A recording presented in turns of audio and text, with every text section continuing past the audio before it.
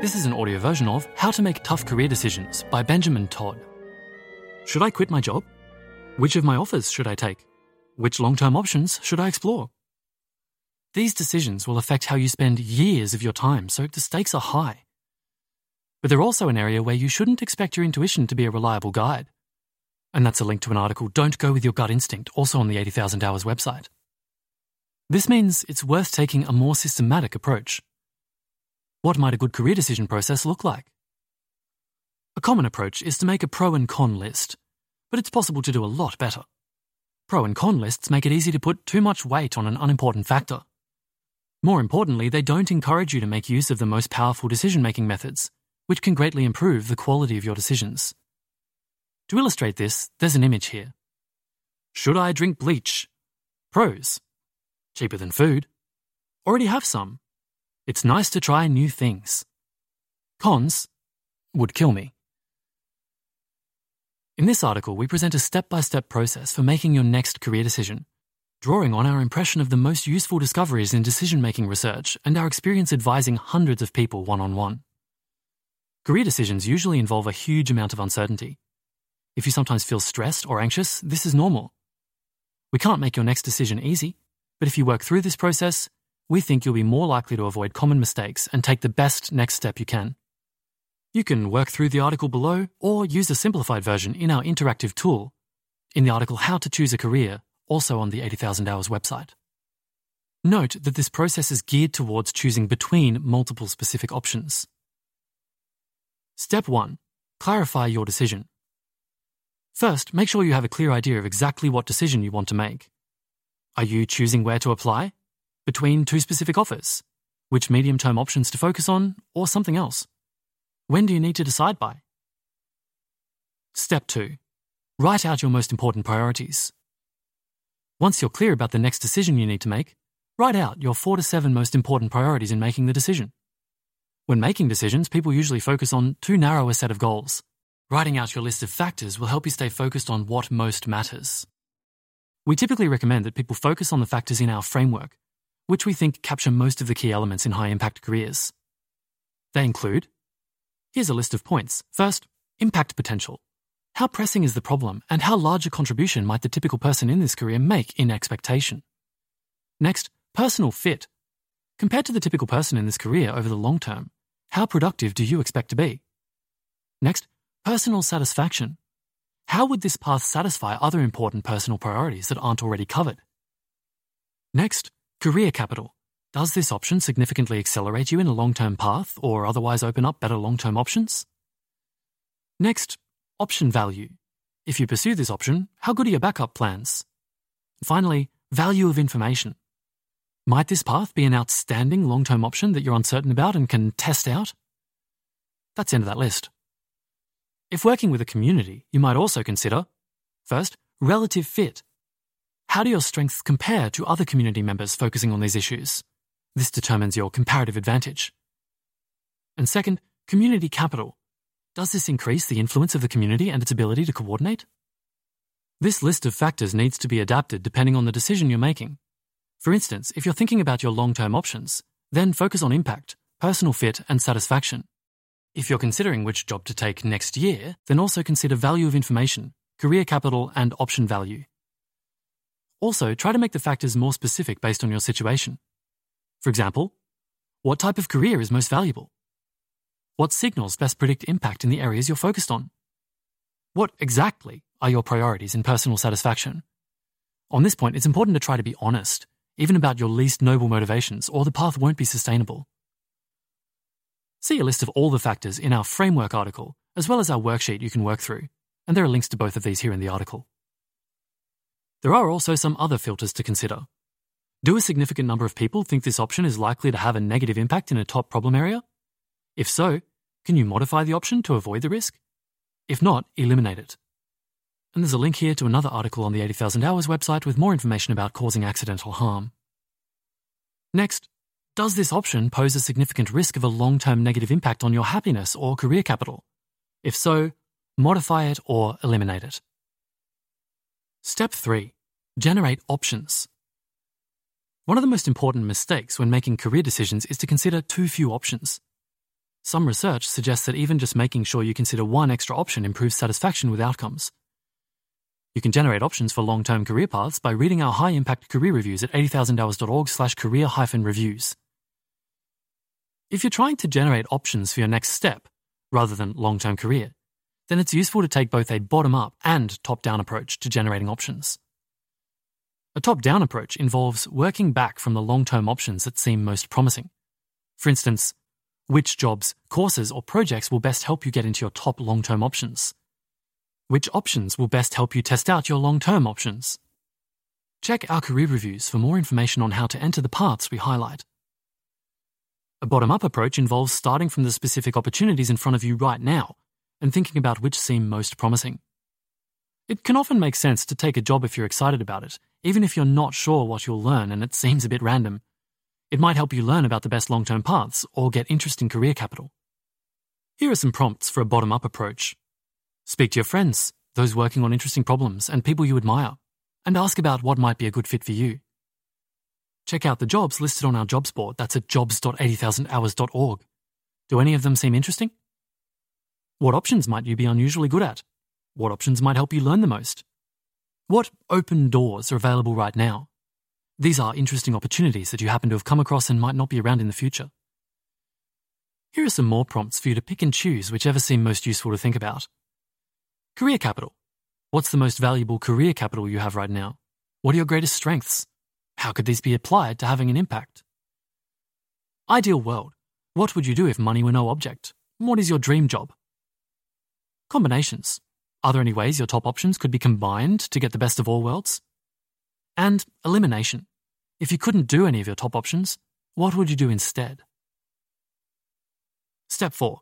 Rank your options. Now that you've got your options on the table, put them in a rough order according to how well they satisfy the factors you wrote down in Step 2. Don't worry too much about accuracy. We just want to get a rough idea at this stage to make it easier to do the next couple of steps. Step 5. List your key uncertainties. Try to identify the information that is most likely to change your ranking. The questions people most commonly ask us are often not actually decision relevant. Frequently, people focus on big picture questions that are too hard to settle, so thinking about them is unlikely to change their ranking. It's also easy to get lost ruminating about the huge variety of issues that can be relevant. Try to focus on the questions that are the most relevant. Some useful questions to consider include: how could you most easily rule out your top option? If you had to decide your career tomorrow for the rest of your life, what would you do today? What were you most uncertain about in making your ranking? Do any of those uncertainties seem easy to resolve? Some of the most common questions are things like, would I enjoy this job? Could I get this job? What skills are required to get this job? How pressing is this problem compared to other issues I could work on? How much influence would I really have in this position? Try to make the questions as specific as possible. Step 6. Go and investigate.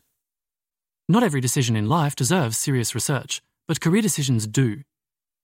We often find people get stuck analysing their options, when it would be better to go and gather information or test out their options.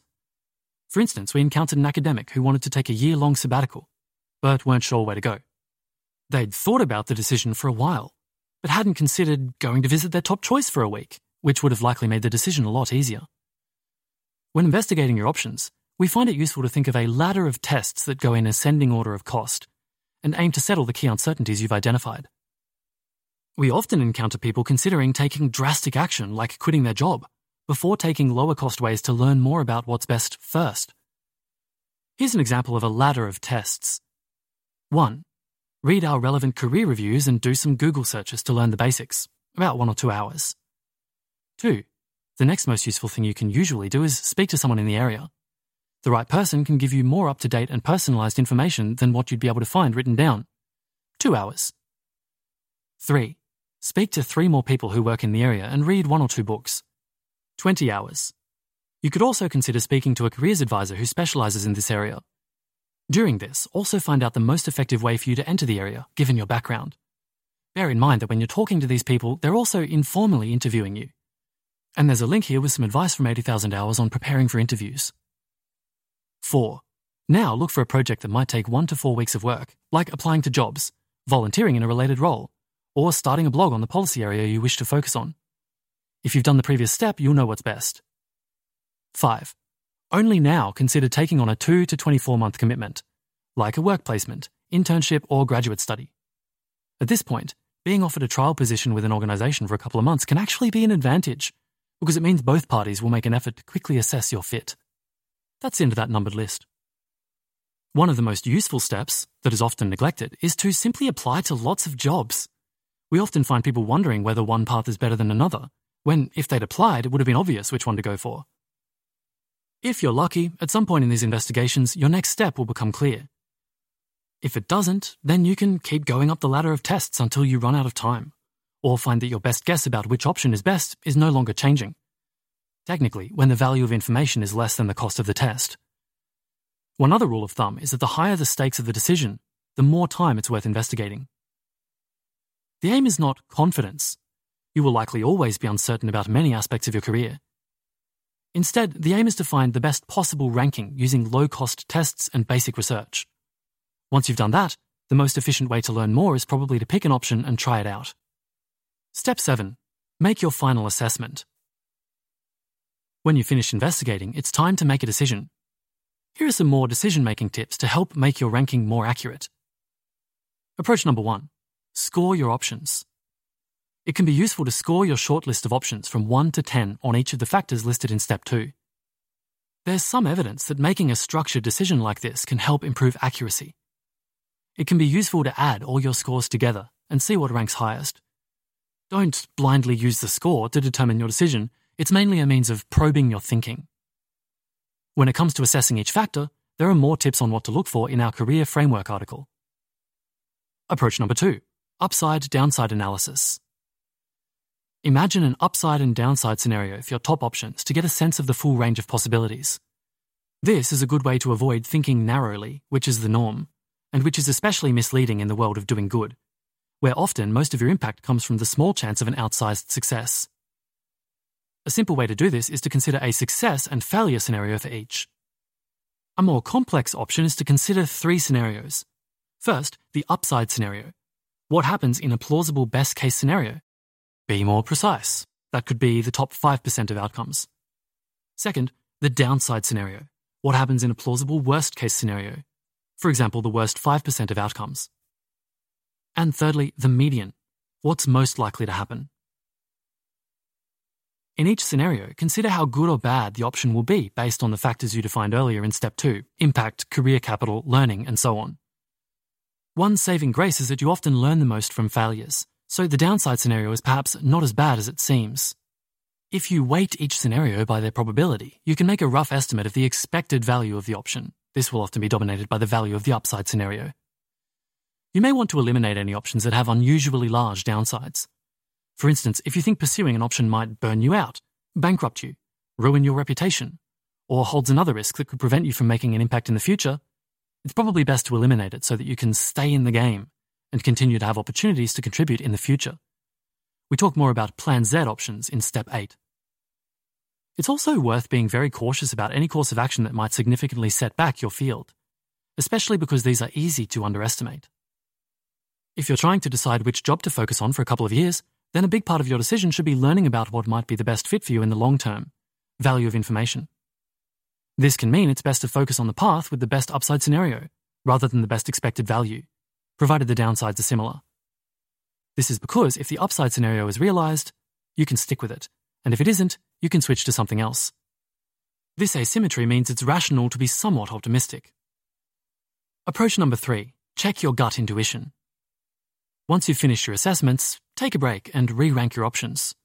Once you've made a ranking, notice if your gut intuition feels uneasy about something. You can't simply go with your gut to make good career decisions, but you shouldn't ignore your gut either. Your intuition is good at aspects of the decision where you've had lots of opportunity to practice with relatively quick feedback, such as whether the other people involved are trustworthy. But your intuition is not good at assessing novel situations, which is what many career decisions are.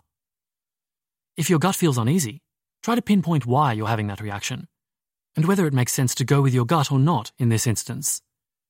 The ideal of good decision-making is to combine intuitive and systematic methods, and use the best aspects of each. It's also a good idea to sleep on it.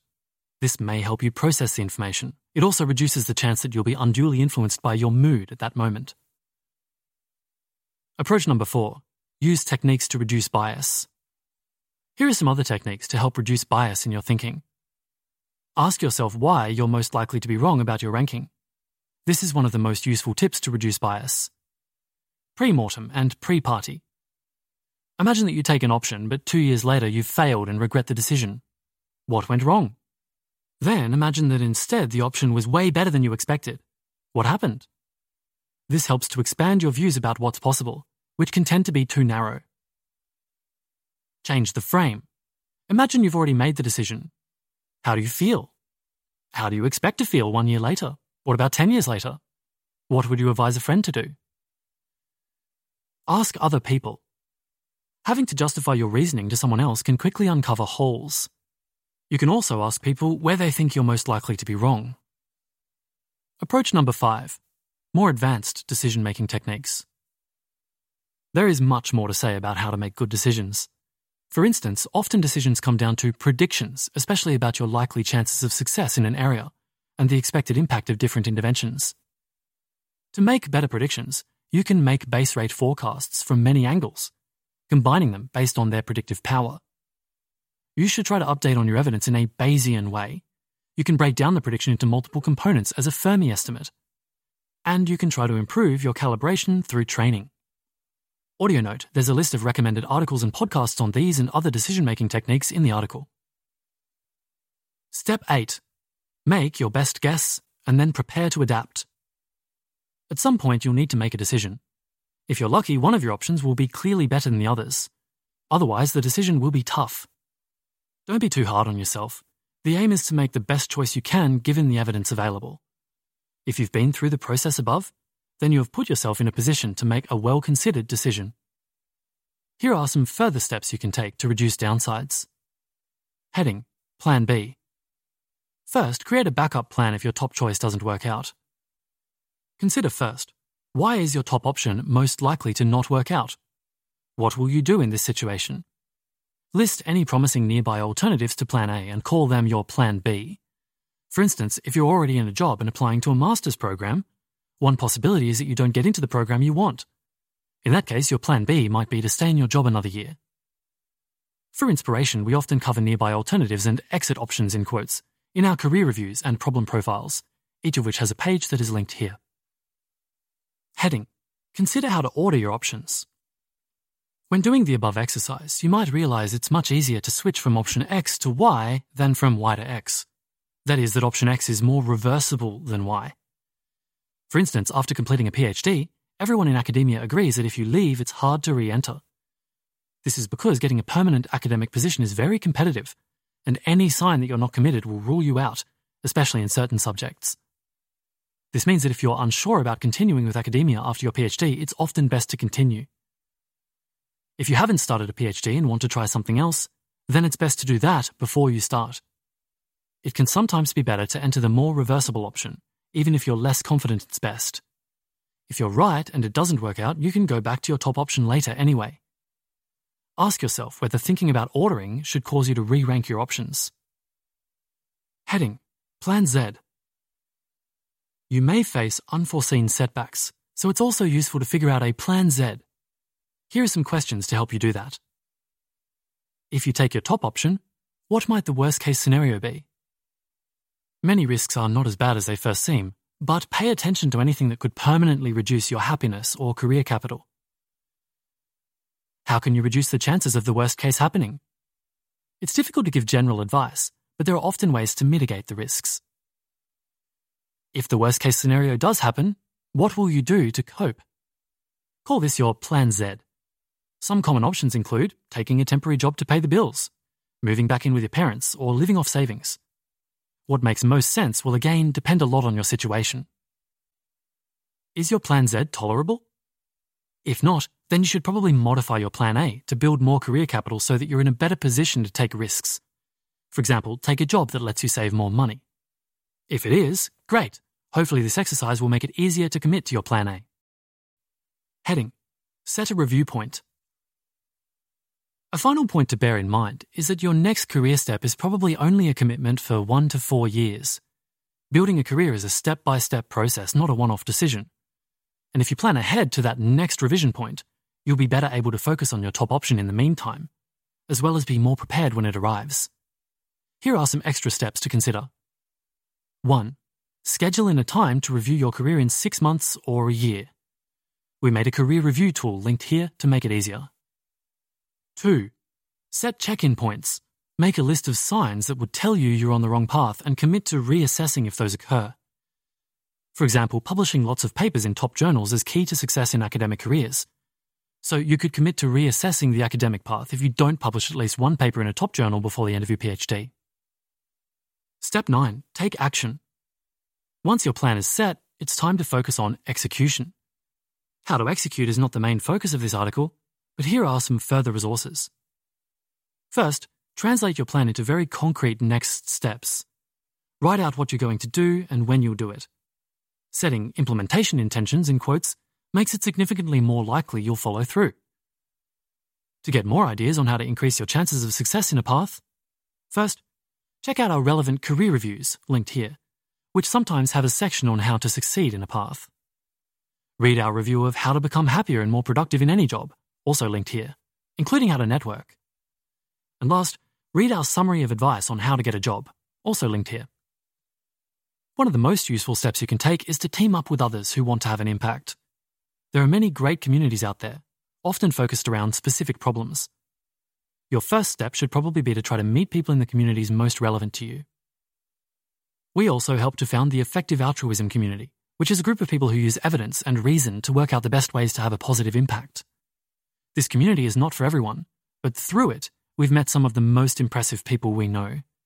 Find out more about how to get involved at a link here in the article. This is an audio version of How to Make Tough Career Decisions by Benjamin Todd. This reading was by Perrin Walker for Type 3 Audio.